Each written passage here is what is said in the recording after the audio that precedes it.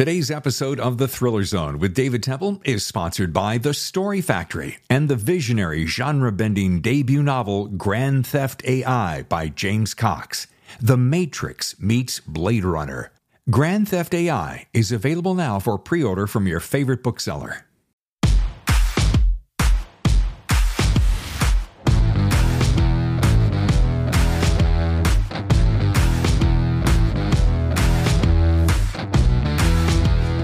Hello and welcome to The Thriller Zone. I'm your host, David Temple, and we have a heck of a show for you today. I might say that every single time, but today I really mean it.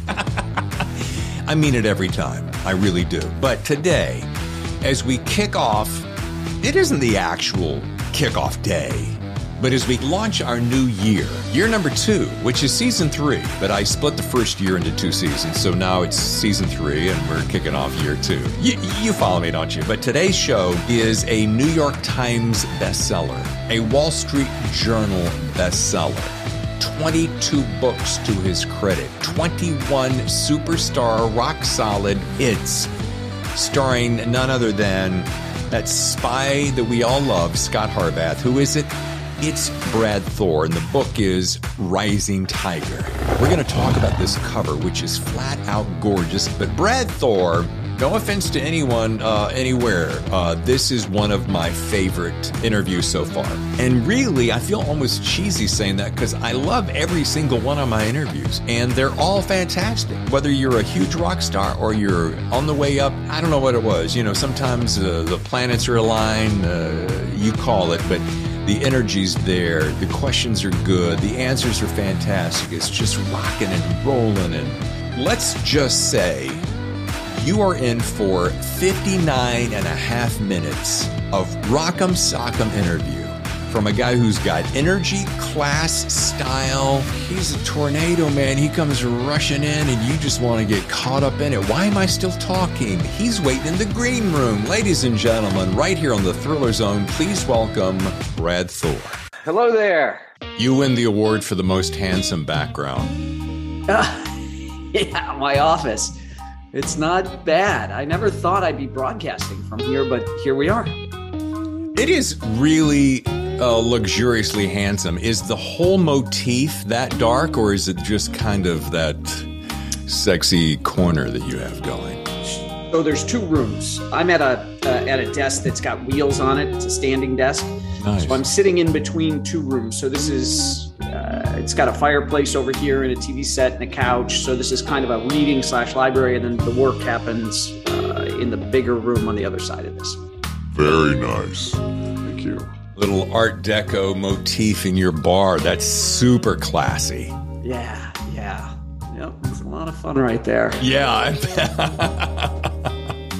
Wait a minute. You were a QVC hand model at one time, weren't you?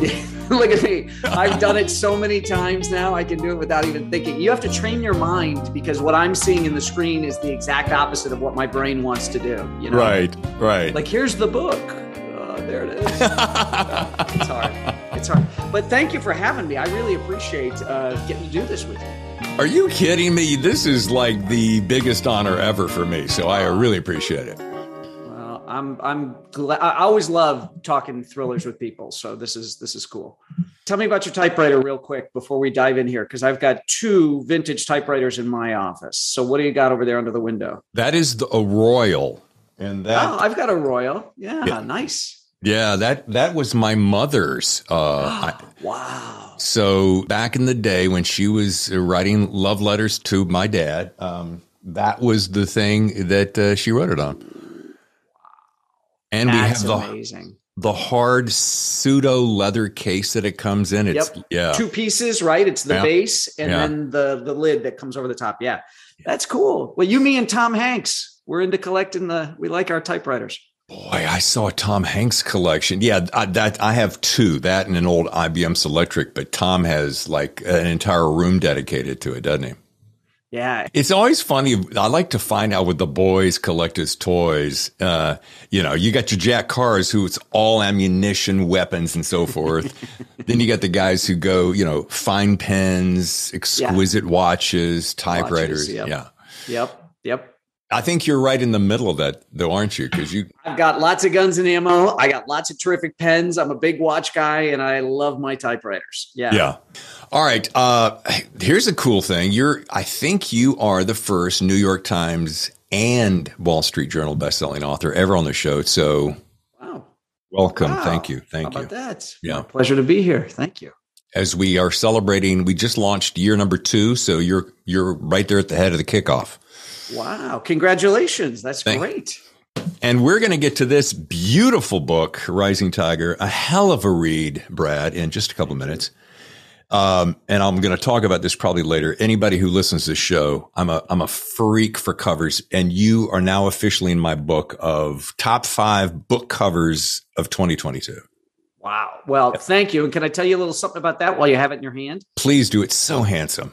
Thank you. I got to work with the art director from the jump on this one, which is great. And he said, well, what are you thinking? And I told him where the story was going to be set. And I said, there are these 2 beautiful, huge brass doors at the City Palace of Jaipur in India. And I would love to use that as a background, and we'll build out from there. So the doors were my idea. Everything else is Jimmy's. Jimmy did a great job. But if you touch, you can braille that book and you can feel what the doors at the City Palace in Jaipur, India feel like. So they have embossed the book with the exact details that are at the palace in Jaipur, which is really cool. Plus the difference, the transition into the tiger's head, where you don't have the brailing ability there. It's just, it's fabulous. The guy did a great job. When I very first glanced at it, I thought, oh, look, it's a surface has been torn away.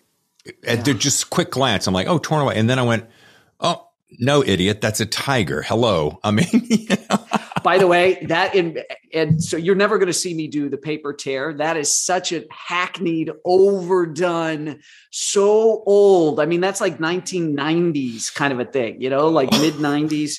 Or maybe that's a little too early, but yeah, maybe not mid 90s, maybe late 90s, early 2000s. But yeah, we had a lot of fun with this. And again, I picked the doors. Everything else is Jimmy, the art director at Emily Bessler Books. And Jimmy is he's a brilliant, brilliant artist. So. And what's super cool is, and I just saw this on your website, is you're giving away challenge coins that look exactly like this all through the month. Yeah, that is so.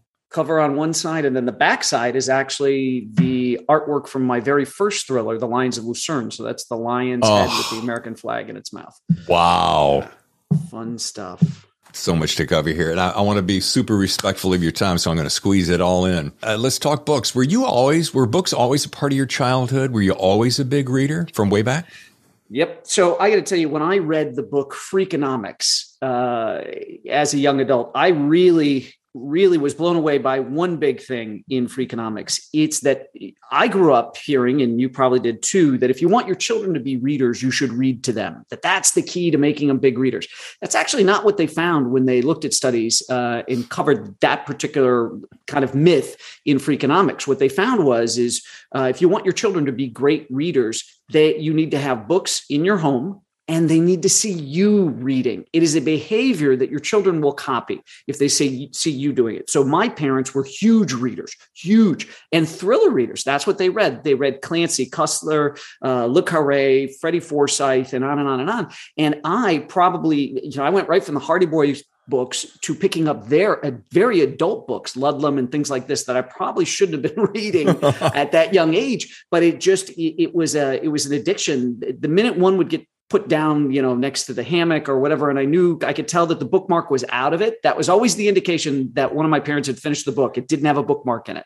I'd grab it and I would read it. So yeah, you can't be a writer, David, without even being a halfway decent reader. It is an absolute prerequisite. Yeah. And it's so funny because it's funny that you mentioned that point about watching, because where I picked up my reading is because my mom was always sitting around the house reading.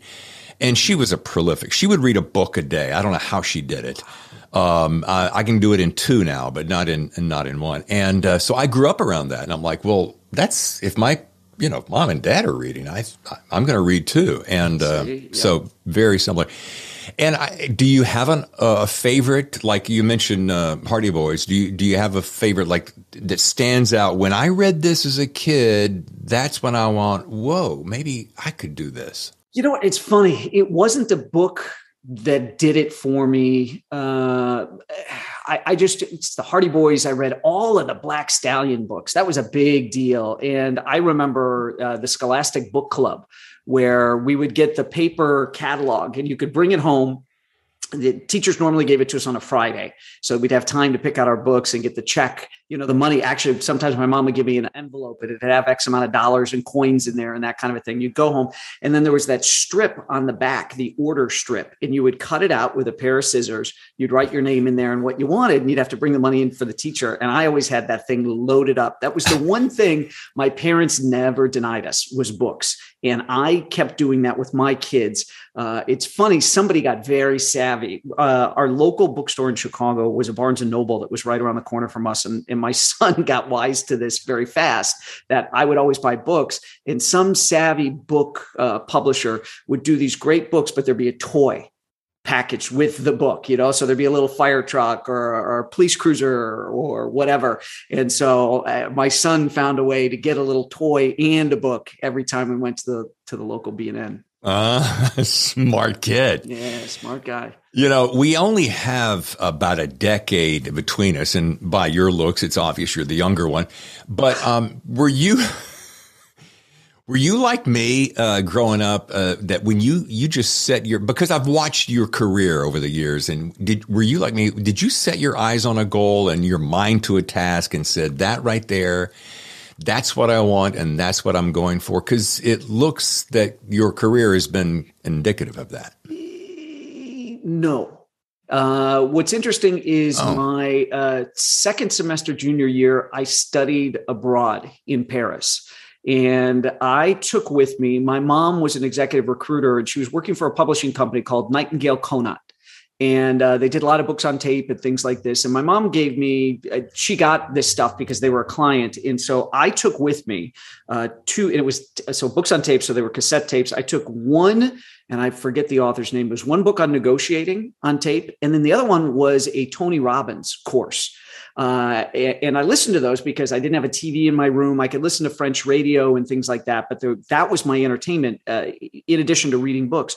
So I read this, listened to this whole Tony Robbins. I don't know if it was Awaken the Giant Within or which one it was at that time. But for anybody who knows, I can't believe there's a single person listening to this that hasn't seen like a late night Tony Robbins commercial like he used to do, or see him on YouTube or something. But Tony Robbins had a big thing about, if you sow the same seed, you'll very likely reap the same rewards. Success leaves clues, study success.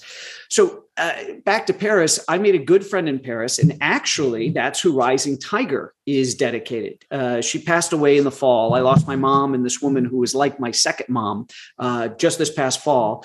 And so I became good friends with this woman, Jill. She was delightful. Her kids were wonderful. She was a single mom, and we were just really good friends. She's British. She had married a French guy, was divorced. And we talk about books and movies and all this kind of stuff.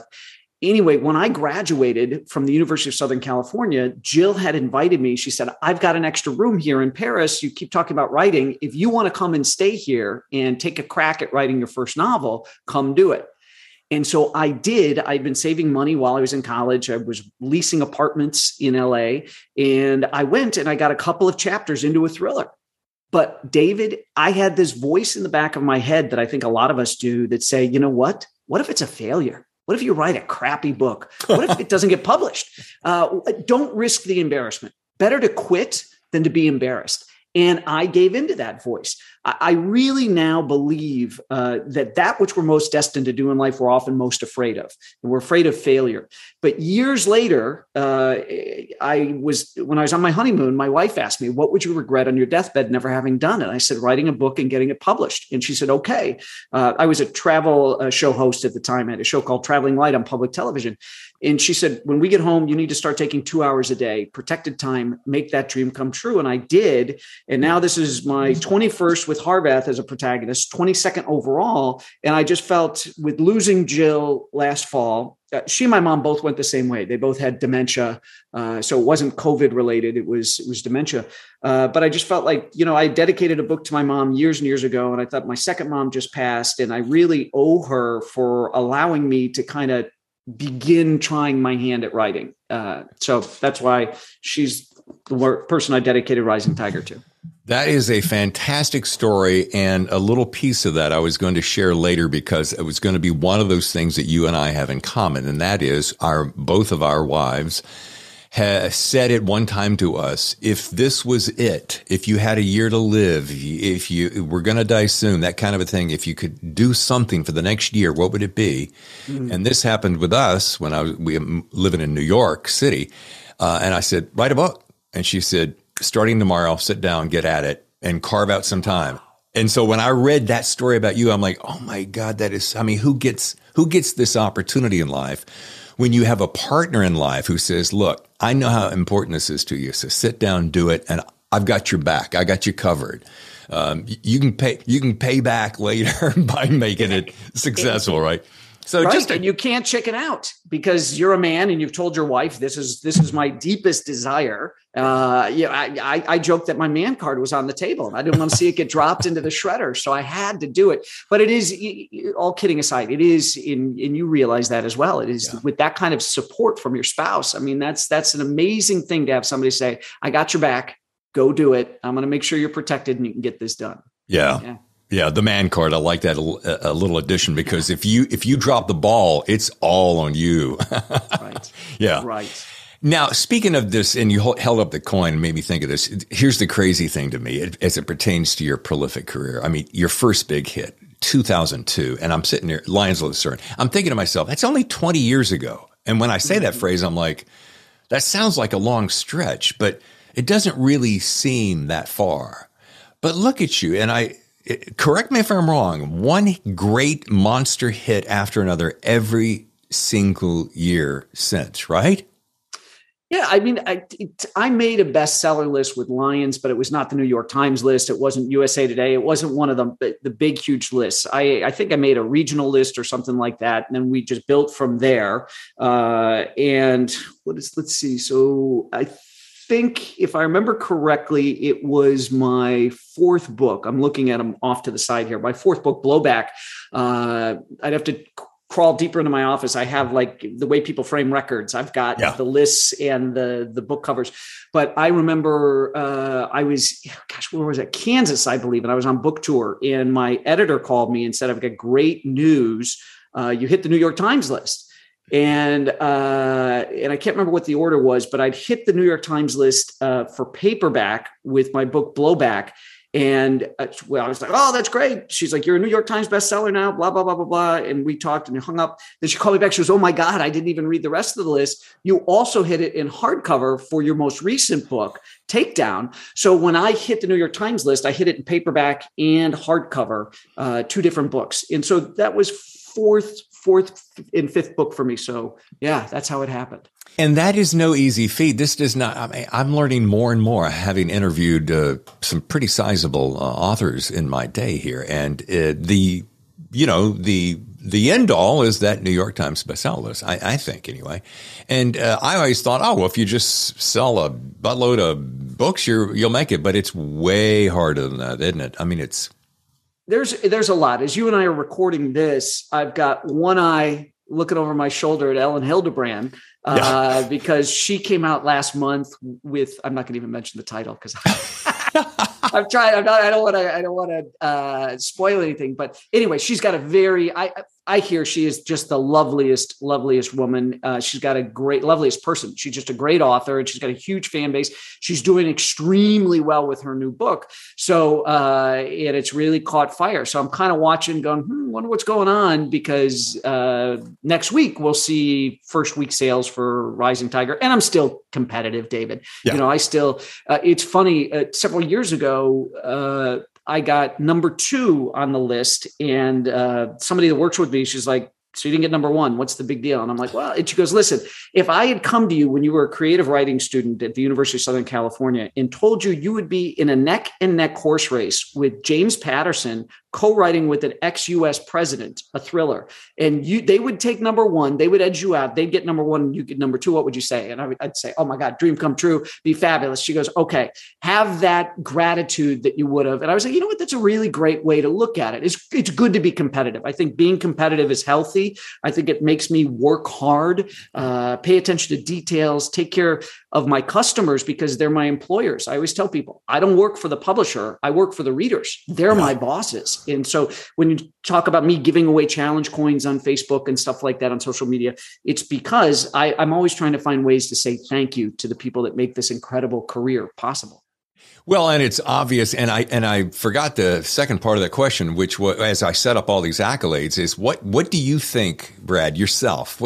And this varies differently from what I'm going to ask you in a couple of minutes, but what do you think is your secret sauce? What's that thing that just makes every book just kind of a hit? Well, I know there's some hallmarks of what I do. There's not a formula, but it's the action starts on page one is a big thing. I think that's really important. I always love that, how the Bond movies didn't have a slow build. They dropped you right in the middle of an ongoing assignment and bam, you were slammed right into the action. Yeah. I love that. But what I do faction, David, where you don't know where the facts end and the fiction begins. Yeah. So I like to take a big geopolitical set piece and look at how could this potentially be a problem for the United States? And then my protagonist, Harvath, is the solution to that problem. And I put him in there. Years ago, I started going to a much shorter chapter format. So you get these short, crisp, cinematic chapters. If you compare Rising Tiger to Lions of Lucerne, you're going to find I do in 3 to 4 chapters today what I used to do in one longer chapter back then. And that's just a reflection of the times we live in. People have shorter attention spans, and it's tough. It takes a lot of discipline to finish a book. But what I found is that by breaking the chapters down and making them shorter, people get a sense of accomplishment. I read and then I leave each chapter with a little bit of a cliffhanger that makes you want to get into the next one. Yeah. So, but I do think it's the faction component. I think that's what people enjoy. They get a great white knuckle thrill ride. But when you close one of my books, the icing on the cake for me is if you know a little bit more than when you started. You're a little bit smarter for having read the book. It's not a training manual. It is pure entertainment. But there's enough stuff that's in there that people go, oh my God, I actually read your books with my phone out or my laptop open because I want to Google because I can't believe the things you're talking about are true. And then I say, oh my God, they're true. Yeah. So. Well, and one of the things I love about it is that you start off with a rocket and you end with a little hook. And I've noticed that that has been a seismic shift over the last couple of decades. And when you compare those two books, it is exactly what you said. But you find yourself, especially with white space and the way that our eyes are following and moving faster. My question that was curious about, and you're one step ahead of me, is that do you think our attention spans have shortened? And do you think that's indicative of why you think this 500, 600, 700 page Stephen King notwithstanding, is falling away? Cocaine's a hell of a drug.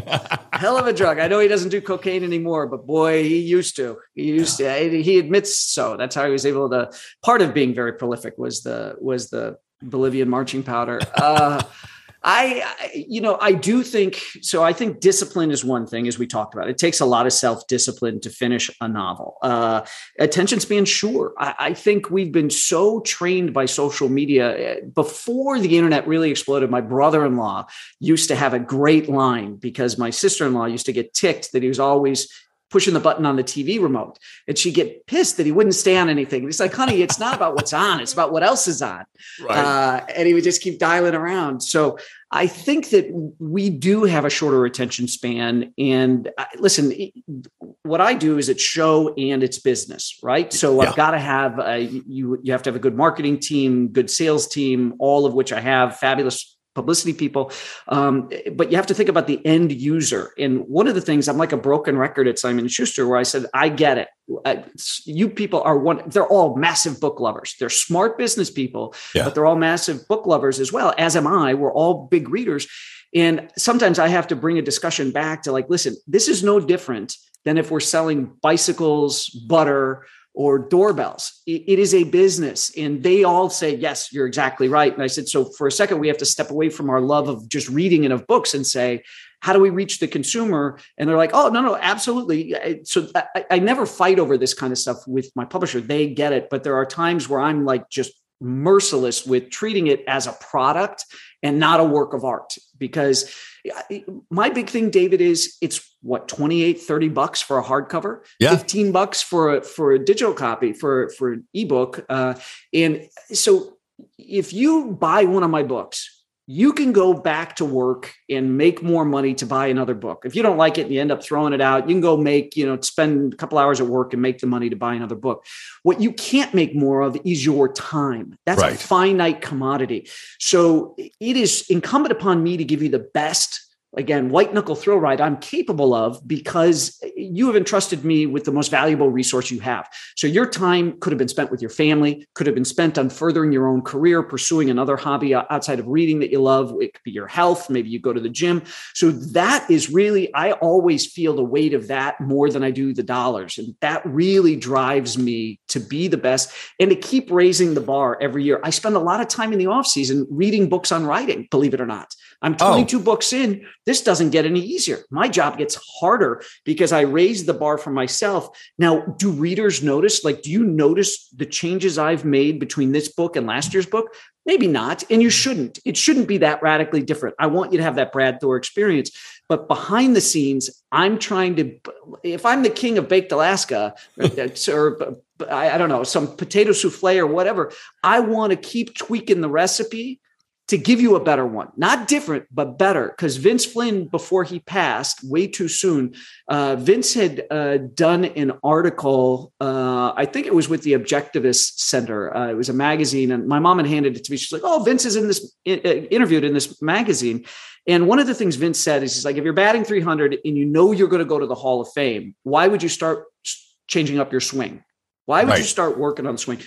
And so that makes a lot of sense. You don't want to radically change it, but I also believe that being an author is one of these careers where you can constantly better yourself through reading other people and through reading books on writing. Just my opinion.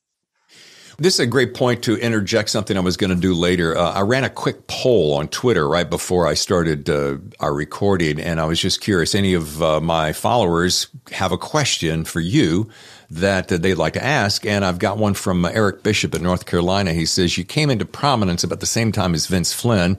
You both share the same publisher, and you both have iconic character audiences love. His question, do you have a story of an interaction with Vince that personifies who he was as a writer? I met Vince for lunch in Minneapolis one time. I was on a book tour there. Vince was very nice, just a super, super nice guy, because he gave me a blurb for my very first book, For the Lions of Lucerne. I had been traveling. It was on my honeymoon. My wife and I, after I told my wife that I wanted to write a book and get it published and had decided I was going to do it, we had an overnight train ride from Munich to Amsterdam. And we shared it with a young brother and sister from Georgia. And she was a sales rep for Simon & Schuster. And she said, we've got this exciting new author. You've got to read him. You might be able to find him in an English bookstore while you're traveling. And his name is Vince Flynn. He wrote this book called Term Limits. And it was this sales rep for Simon & Schuster. When we pulled into Amsterdam, she knew me from my TV show. She and her brother were big travelers. They always took trips to Europe whenever they could. And she had said, what are you doing when you get home? Are you making more episodes of your TV show? And I said, I've actually decided I'm going to write a manuscript. I've always wanted to do a thriller. And she gave me her business card and said, if you get it written, I'd love to read it. And if I could help you at Simon & Schuster. So that's how how I ended up. Vince was there first. Vince was with Emily Bessler at Simon & Schuster. And this sales rep, Cindy Jackson, got my manuscript to Emily Bessler at Simon & Schuster. And I remember going out for drinks to celebrate signing with Simon & Schuster. And Emily said, I got to be honest with you, I didn't know what to think. We normally don't get manuscripts handed to us from people on the sales force. She said, but I read Lions of Lucerne. It was the best 3 days I've had. I loved reading it. I wish I could have sat and read it in one sitting, but it was right around Christmas time. So she was going crazy. And she called me like the day before Christmas and said, we'd like to have you be an author here. So But back to Minneapolis, listen, Vince was just always a very charming, very funny guy. And so I remember, and he was beloved by everybody. Everybody who met Vince loved him. So Eric Bishop, great question. But I'll never forget, we met for lunch. Vince said, I got a real cool place next to your hotel. And it was this fun, really nice, new, chic restaurant and everything. And it came time to pay the bill. And I got out my wallet to try to pay. He's like, no, this is for us, and the publisher's going to pay for it. And I didn't know that the publisher, when you go on book tour, will issue you a credit card for incidentals. And I said, where'd you get that? He goes, you'll eventually get one for incidentals while you're on book tour. And I said, but you're not on tour. He goes, don't worry, I make them enough money that they can pay for lunch today. And it was really, so he's just such a charming guy. Always had fun stories. I think it was the Irish in him, that he was a natural born storyteller and very, very charming. So not a specific story that kind of him as a writer, because we didn't talk about writing that much. We talked about the business of writing and publishing, which is what I really enjoyed about him. He's a very smart guy when it came, and he was self-published to start. He was a hustler like Grisham, going around, with his books, getting people to buy his books and everything. So he was self-published before he got picked up at Simon & Schuster. A real good salesman. Wow. And a good human being. Yeah. Gone too soon. Way too soon. Ripped through all of his books early on. But I want to go back to your creative writing days at USC. Mm-hmm. And what was studying under the tutelage of T.C. Boyle like? He was amazing. I just got to host Tom for the Miami Book Fair and interview him about his most recent book. And he's a character. He's got this wild hair, and he wore an ear cuff, which was a wild piece of jewelry. And he's just super smart. And we used to tease him because he was like the David Hasselhoff of writers, because he sold like unbelievably in Germany, just like Hasselhoff is like huge in Germany. Yeah. And he's just a charming, decent, super smart guy that had so much wisdom. How can you not respect somebody who is that successful of an author who wants to come and run the creative writing department at a major university? This is somebody who wants to give back. And we've stayed in touch all these years later. He's just a super, super guy. But outside of Tom's control at USC, one of my biggest complaints is we did the components of writing. This is how you write a chapter, blah, blah, blah, blah. But we never learned how to read a royalty statement. It would have been fun to have a business side of this is how you get a publisher. This is how you get an agent. Let's talk about query letters. We never got into the business side of it. It was all the art side. But I suppose there's probably not a lot of people that go through the creative writing process that end up becoming, published authors and can make a living at it. So I would assume that's why that's not a huge part of the curriculum, or at least it wasn't when I was there. But yeah, and I've had some guests on who have gone on to get their master's degree in creative writing and such. And I don't get that. I was going to ask you what you thought about that. No. Yeah. No. Listen, I wish I had a great singing voice. I love Nat King Cole. I wish I could sing like that. And guess what? No matter how many voice lessons I take, I am never going to be a good singer. You either have it or you don't have it. And I think it's the same thing with writing.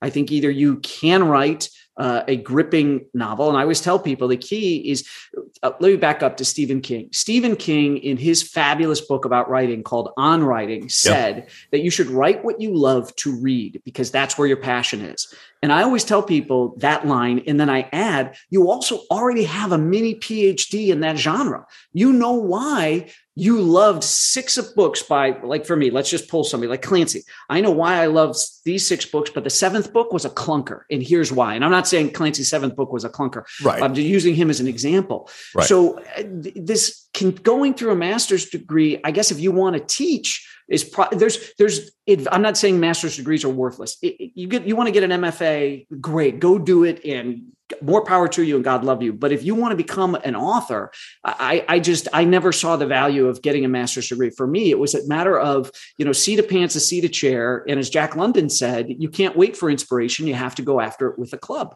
And that's just what you have to do. It's all discipline. It's discipline to read, and it's discipline to write. Yeah. I wish you had given this some thought, Brad. I mean, you really were pulling for some ideas. Not passionate. No, exactly. We're going to take a short break, and when we come back, we're going to find out something very interesting. In my entire radio career, I have never interviewed a person like Brad who's going to be able to answer this. Stay with us. David Temple here for the Thriller Zone, and I want to say a very big, warm welcome to Warwick's Bookstores. They're based in La Jolla, California. They are a family-run bookstore, unlike any I've seen maybe ever. Talking about customer service, quality products, vast array of books, including autograph books. I mean, they really have it all. My single favorite thing, and it's the one thing that is lacking in today's society, in my opinion, exceptional customer service. How often do you get to say, hey, I went to shopping at so-and-so? Their customer service is amazing. That's what you're going to find at Warwick's Bookstore. Now, if you're not in the San Diego area, you can, of course, shop for them online at warwicks.com. Warwick's is the country's oldest continuously family-owned and operated bookstore. You're thinking, well, that can't be true. That's got to be oodles of them. Only one. Oh, one of my favorite things, they have signed book author events. This is where I discovered in person Don Winslow, Jack Carr, Meg Gardner. These big authors that we admire so much share their story, read from their books. You can get autographed copies right there. You want to shop for a gift? And you can do it online. That's what I'm talking about. You can actually go to their website, warwicks.com. I can't say enough nice about them. And of course, thank you, Warwicks, for believing in this show and being one of our prime sponsors. Hey there, I'm Brad Thor. I am the author of the new thriller Rising Tiger, and I'm hanging out in the Thriller Zone with my friend David Temple. Have you ever heard the phrase, insanity is doing the same thing over and over again, but expecting different results? You ever done that? Oh man, I have. There's one way in particular that this rings true. I used to build my own websites. I used to build them for other people too, professionally, but I built them for myself. The problem with doing things yourself when it's not your absolute center of forte is that you're never happy. And you know what happens when you're never happy? You keep tweaking. It never really gets finished. And on top of that, you ever heard this phrase? The cobbler never has time to repair his own children's shoes. So mixing those two together, sometimes when you're stacked up with other people's business, you kind of neglect your own. Thank goodness I found the company AuthorBytes.com. Why is that? AuthorBytes.com is a website host and developer specifically for authors. Now, you can be a big-time author or you can be an up-and-coming, right? The thing is, you got to dedicate the time to doing something right. And sometimes you just don't have the time or the expertise. And so the insanity comes in when you keep doing the same thing over and over again, but while you're expecting different results, they don't really come. Go to AuthorBytes.com. They're going to consult with you. They're going to design a website. And then the best part, they do all the heavy lifting. They take care of the security, all the stuff that might keep you up late at night, they take care of. And if you use the code The Thriller Zone, they'll give you 3 months free with a 1-year contract. Crazy, right? AuthorBytes.com. Use the code The Thriller Zone and stop the insanity. And we are back with the Thriller Zone. I'm your host, David Temple. Brad Thor is my guest. The book is Rising Tiger. It's a hell of a read. It's beautiful. We're going to talk about that. But as I said just before the break, in my entire radio career, which is about 26 years, in working 5 of the top 10 markets and on Westwood One Radio and Armed Forces Radio Network, you're the first person in all that time that I've interviewed that did this one thing, and that is announce their candidacy for president of the United States. And I, of course, I knew this, and I'm like, wow. And I'm like, what would be that one question you wanted to ask? Do you ever look back and wonder, what if I had run and won? No, it was the way the country is structured, the way the two-party system is structured, it wouldn't happen. it wouldn't have happened. I'm the son of a United States Marine. We were taught growing up that we don't own this country. We're merely stewards of the Republic, and it's incumbent upon us to hand to the next generation a freer, more successful, more prosperous, more secure nation. So I was very concerned with the direction that politics was going, and I wanted to throw my hat in the ring to actually just get to the debate stage, because I wanted to bring up these issues on the debate stage. And then I realized, I left the particular party that I had been aligned with my whole adult life. I bailed out, and I was just like, no, I'm going full independent, and that's it. And I'm out. So, well, I've caught a couple of your appearances on television, and you are well spoken. You're well thought out. You know what you're talking about, and that right there is impressive enough. But I could see how that is a soup that one may not want to swim in, because I don't know. I want to be real careful, because I don't spend a lot of time with politics or religion on the show for all obvious reasons. And yeah, it's very divisive, especially right now. So I don't really want to go there, but I did hear you made a comment about one of our former presidents that we'll leave it at that, and you weren't exactly in agreement. And this wasn't my porn star comment, was it? No, but I would love to hear that one. I happen to say that a particular person in politics had more positions than a porn star. This was in the primary stage. I said that to my friend Megyn Kelly, and she had to pause. It was funny because I was doing it I don't like the monitor going when I'm doing a remote. And so I asked him to turn it off because there's a lag. You can hear in the IFB, you can hear in your ear what's being said in real time, but there's a video. So I turned it off. So what I didn't realize till I got home from the remote studio, and watched it, was that Megyn Kelly put her hand up to the camera. It was like, wait, I have to recover from that. And then she was like, whoa, okay. So sorry, I didn't mean to step on your, whatever it was you were going to go to there, David. No, I'm going to leave it alone at you're saying no. All right. I'm going to go back for one more writing question, because you said something, I thought, Brad Thor said that. Do you ever find yourself worrying, getting sweaty palms, that sense of, wait, what if my creative stream dries up and or people don't like my books anymore? And on the flip side, what's your favorite part of your writing career? So it's kind of a two-headed beast. Yeah. So, the challenge is I do a book a year, and quality is really, really important for me. I am incapable of phoning it in. Yeah. So to top myself in the sense of I'm doing something I haven't done in another book, and I'm raising, we talked earlier about, I raise that bar, even if it's just by a millimeter, the reader might not notice, but I notice, because I'm trying to get better and to give a better book every single year. So the concern is, well, what am I going to do for next year? Because retailers now would like you to start announcing earlier. It's like Christmas coming earlier and everything, get that book online, start gathering those pre-orders and all that kind of stuff. So it's pressure enough to do. I love deadlines. They make the most beautiful sound as they go racing past. It's the old joke. So, but I still, people build their vacations around my books. So there is a pressure to come out end of June, beginning of July.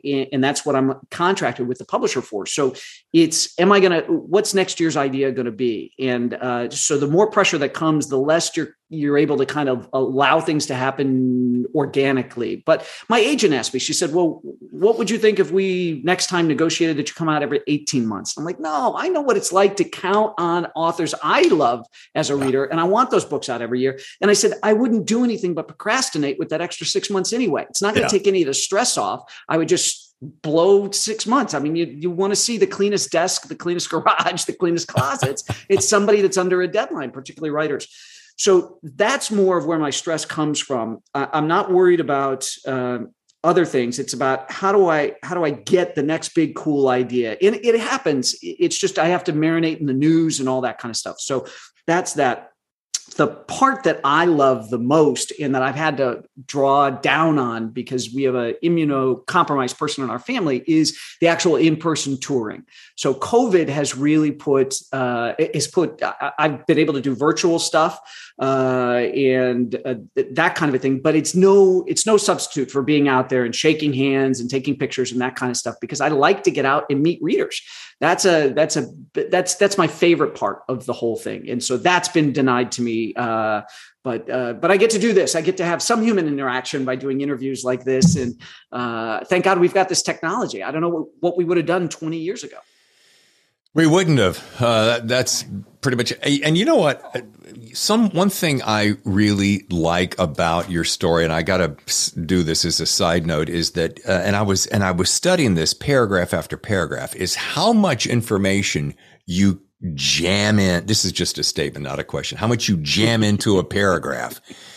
And I will often, I'll sit and I'll highlight and put notes in here, because I love to study the craft of it and just go, all right, how does he do that? He keeps it interesting. He keeps it moving. He's shoving a lot of information in. I heard this great quote where someone said, I think it was Don Winslow said, every word has to pay rent. And I'm like, every word's paying rent right here. I mean, there's nothing wasted. Elmore Leonard said the two best pieces of advice he could give young writers is, number one, don't ever start with the weather. It was a dark and stormy night. Don't do that. And number two, leave out the parts that people skip. This comes back to me being a young reader reading Clancy. My dad used to joke that he was convinced Clancy got paid by the word, because there was so much stuff in there that didn't need to be in there. And I would skip parts in Clancy. I don't need to know how a missile guidance system works. I just need to know that there's a couple of, green berets that are shining a laser on a house, and the Hellfire missile is going to find it. The laser can't be seen by the human eye, and the missile is going to hit the house and kill the bad guys inside. That's all I need to know. I don't want to know about the gyroscope that helps it stabilize, or what kind of fuel powers it. And I might talk about how fast it's moving through the air, but that's it. So again, Elmore Leonard, leave out the parts that people skip. That's a real big thing when you're writing, particularly a thriller. The details are the bedrock of it, but you have to be very judicious with what you put in. So Winslow's right about every word's got to pay rent. That's a great term. Yeah.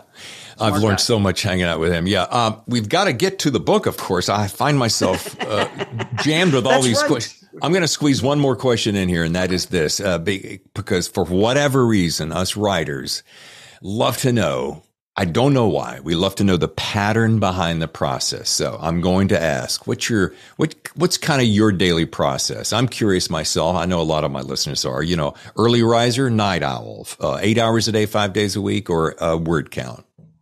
So first of all, I am not an early riser, but I do force myself to get up. It's kind of that Jocko Willink thing. I'm not doing 4 a.m. like Jocko does, but by nature, I am not an early riser, but I get up because I got, kids to get off to school. I want to see them and all that kind of stuff.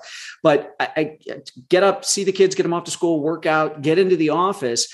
But I got to be honest, I'm doing anything but writing till about 3 p.m. It's not till later in the day that and I don't know if that's because it's the pressure, and I know that, I'd like to be home with my family for dinner. But it really doesn't kick in for me. I'll be reading articles on the internet, listening to podcasts and stuff like that. It gets to the point where I'm getting closer and closer to the deadline, and I've got to unplug my Wi-Fi, because it's just, that's part of how I have to, focus on getting the stuff done. But I'm very much a night owl. I can spend, and there's nights where my kids will bring me, a dinner covered with foil and bring it over to my office above the garage, and I'll eat at my desk and that kind of a thing. So, yeah. Okay. Well, thanks for bearing with me on that. All right. We talked about this beautiful cover.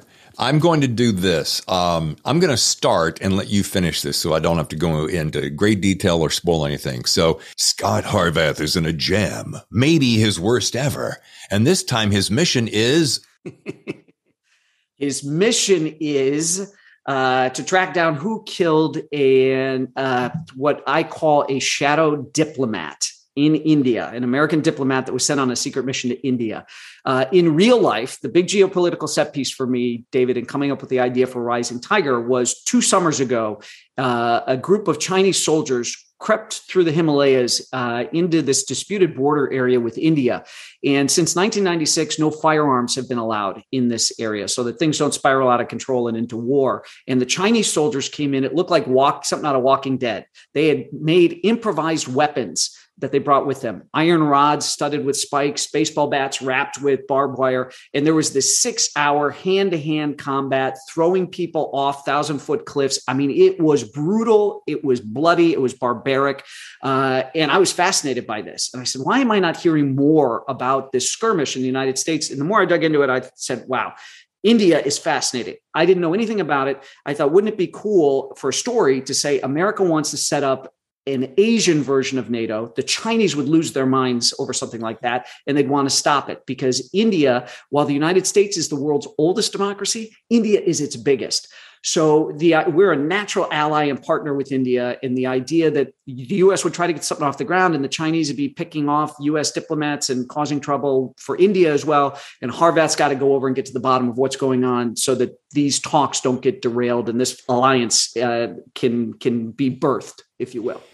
Well, and the thing I love about Scott is that, he's you're going to get in the tightest situation ever and get out. You're going to have the best weapon and then lose the weapon and then figure out how to get through it. I mean, that it's that kind of stuff that I always say, this is why I love reading thrillers, because with this kind of a job and all the things that take our time, you want to escape, but you don't want to, I personally don't want to carve out just days, because I got too much to do. And that's what books like yours enable me to do. Just get lost.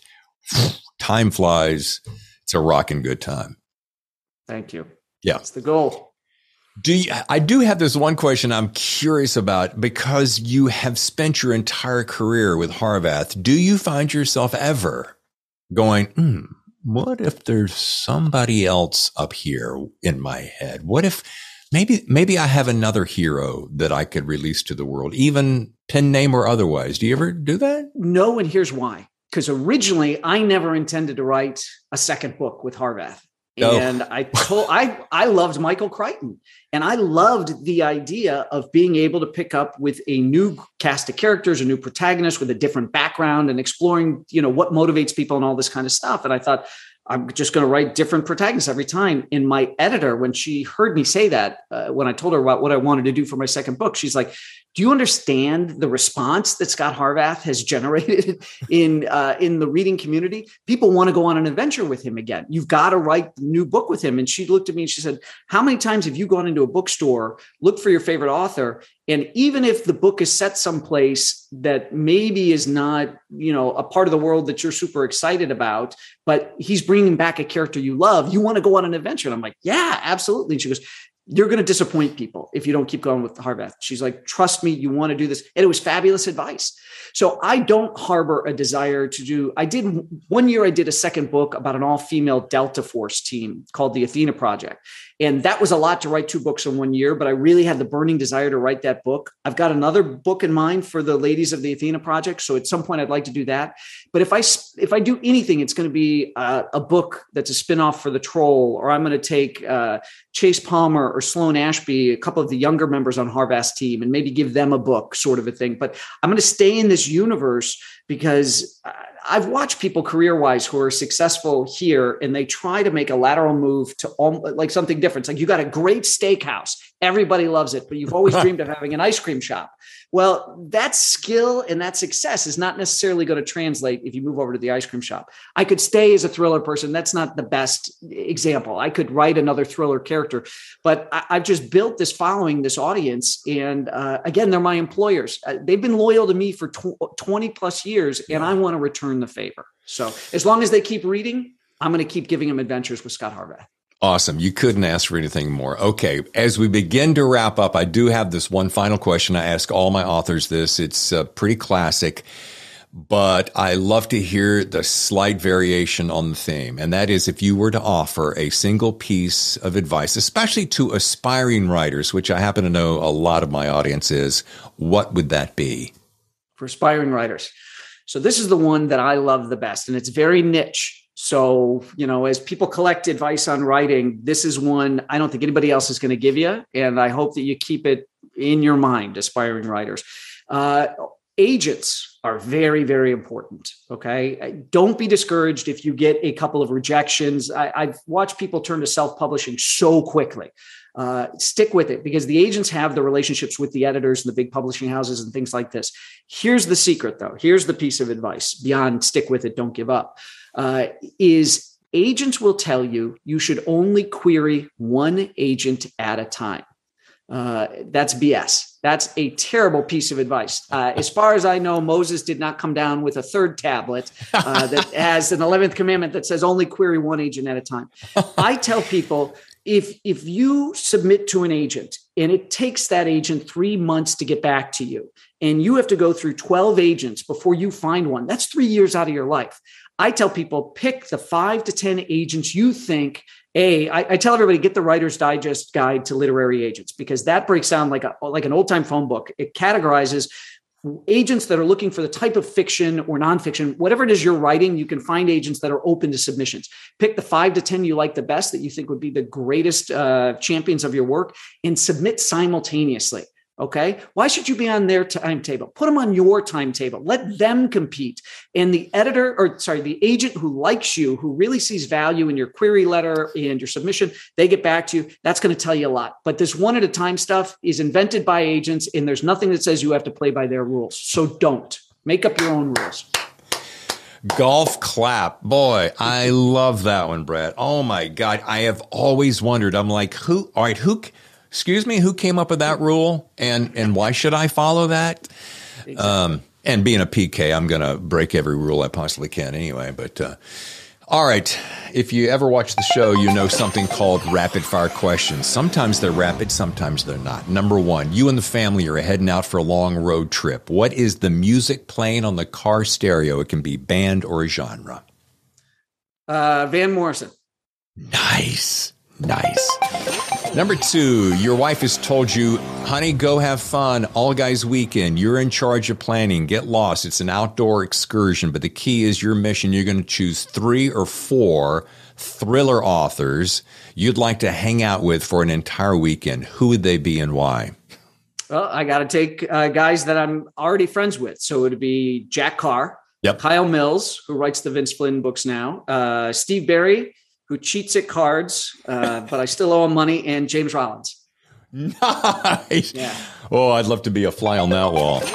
All right. Number 3, what's the book or books currently sitting atop your TBR stack? And I'm thinking more for pleasure, less for work.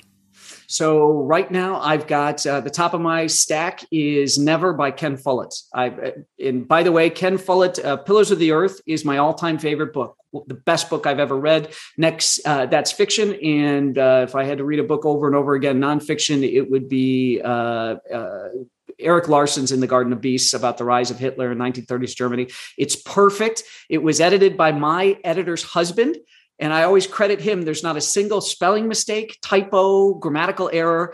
And every time I say that to my editor, she said, he had a good copy editor. It wasn't my husband. So. Oh, and you know what? With authors, I'd also take my buddy Dan Brown, too. Oh, okay. I got to go back a question. Dan is a fascinating, fun guy to hang out with. So Dan would have to be there, too. Golly, what a time. All right, fourth and final, my wife Tammy and I have invited you and your wife to a fancy dinner here at our home in San Diego to celebrate the new Scott Harvath TV series come to Netflix. I don't know if you knew this. They just bought it. It's fabulous. We've asked you to bring along 2 people with you. They can be living or past, but we want 2 more extra people to kind of round out the evening with engaging conversation. Who would those 2 people be and why? No question. So first would be my buddy, Robert O'Brien, who is a lawyer in Southern California, who was the former national security advisor. And before that, he was the hostage czar, responsible for helping get Americans out of captivity and returned to the United States. Brilliant, smart, funny guy. I've known him since the LA riots. He was a neighbor of mine when I was in college. Brilliant guy. That'd be number 1. Number two. All right. Number 2 would be a friend of mine up in LA as well, named Des Carey. Des is Irish. He was in the film finishing business, built a huge company called Light Iron, knows everybody, and has got he's an Irishman.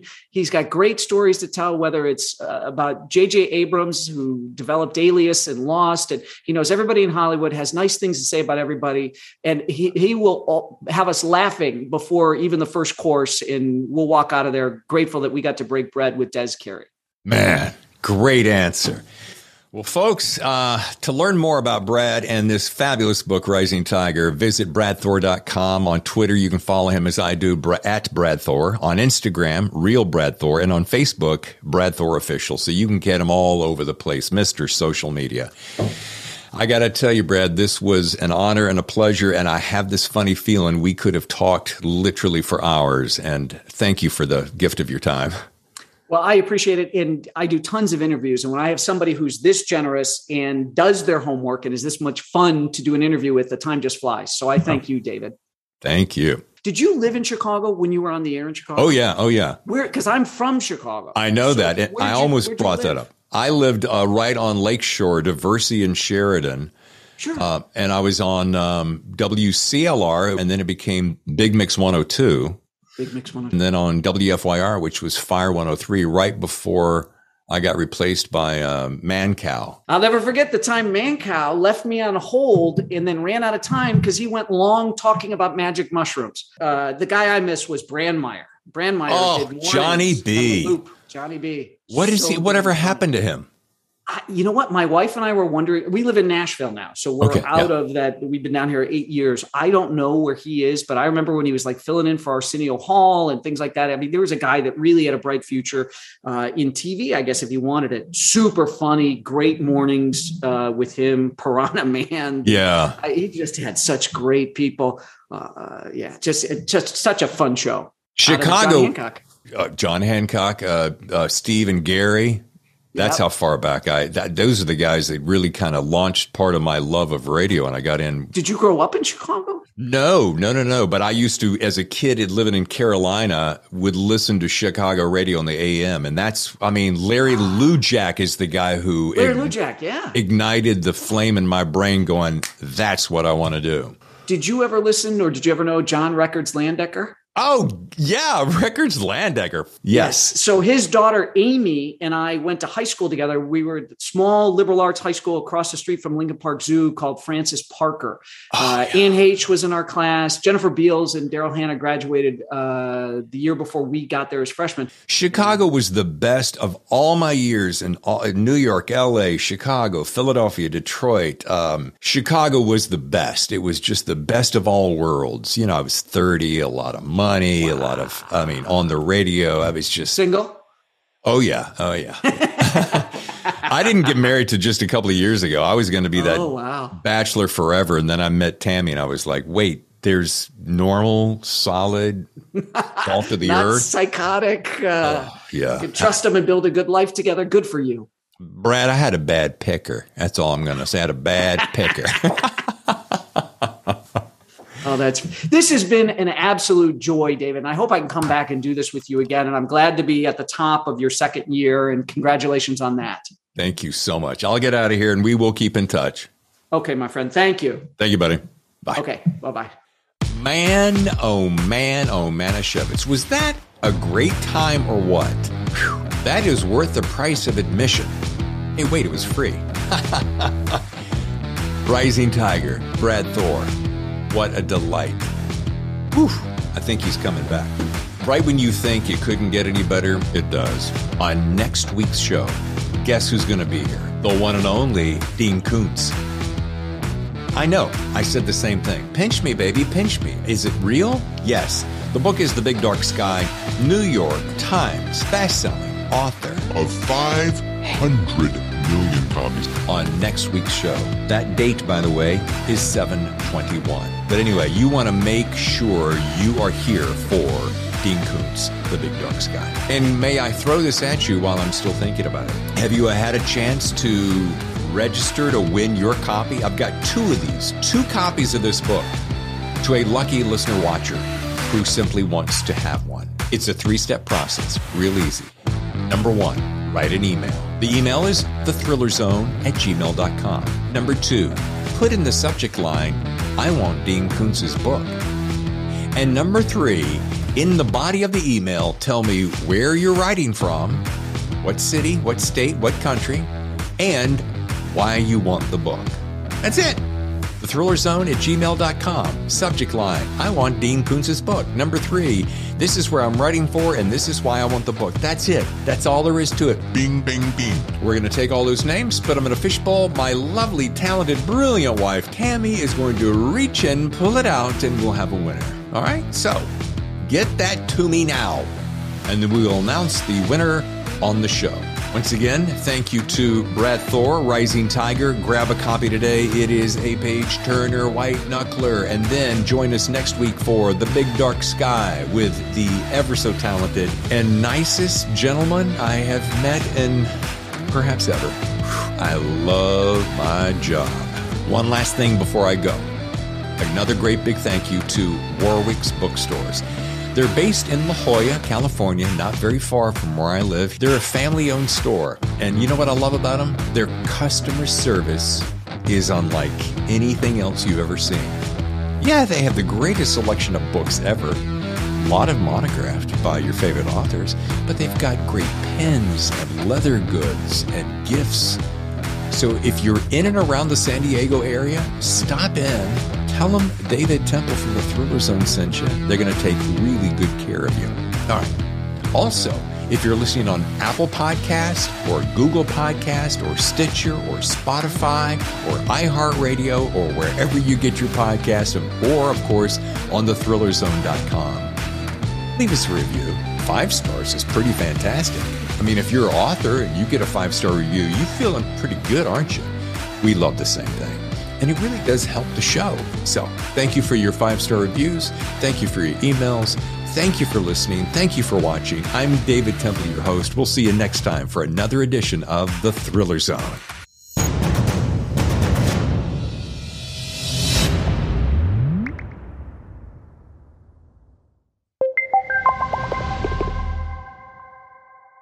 The Thriller Zone has been presented by The Story Factory and the visionary genre-bending debut novel Grand Theft AI by James Cox. The Matrix meets Blade Runner. Grand Theft AI is available now for pre-order from your favorite bookseller.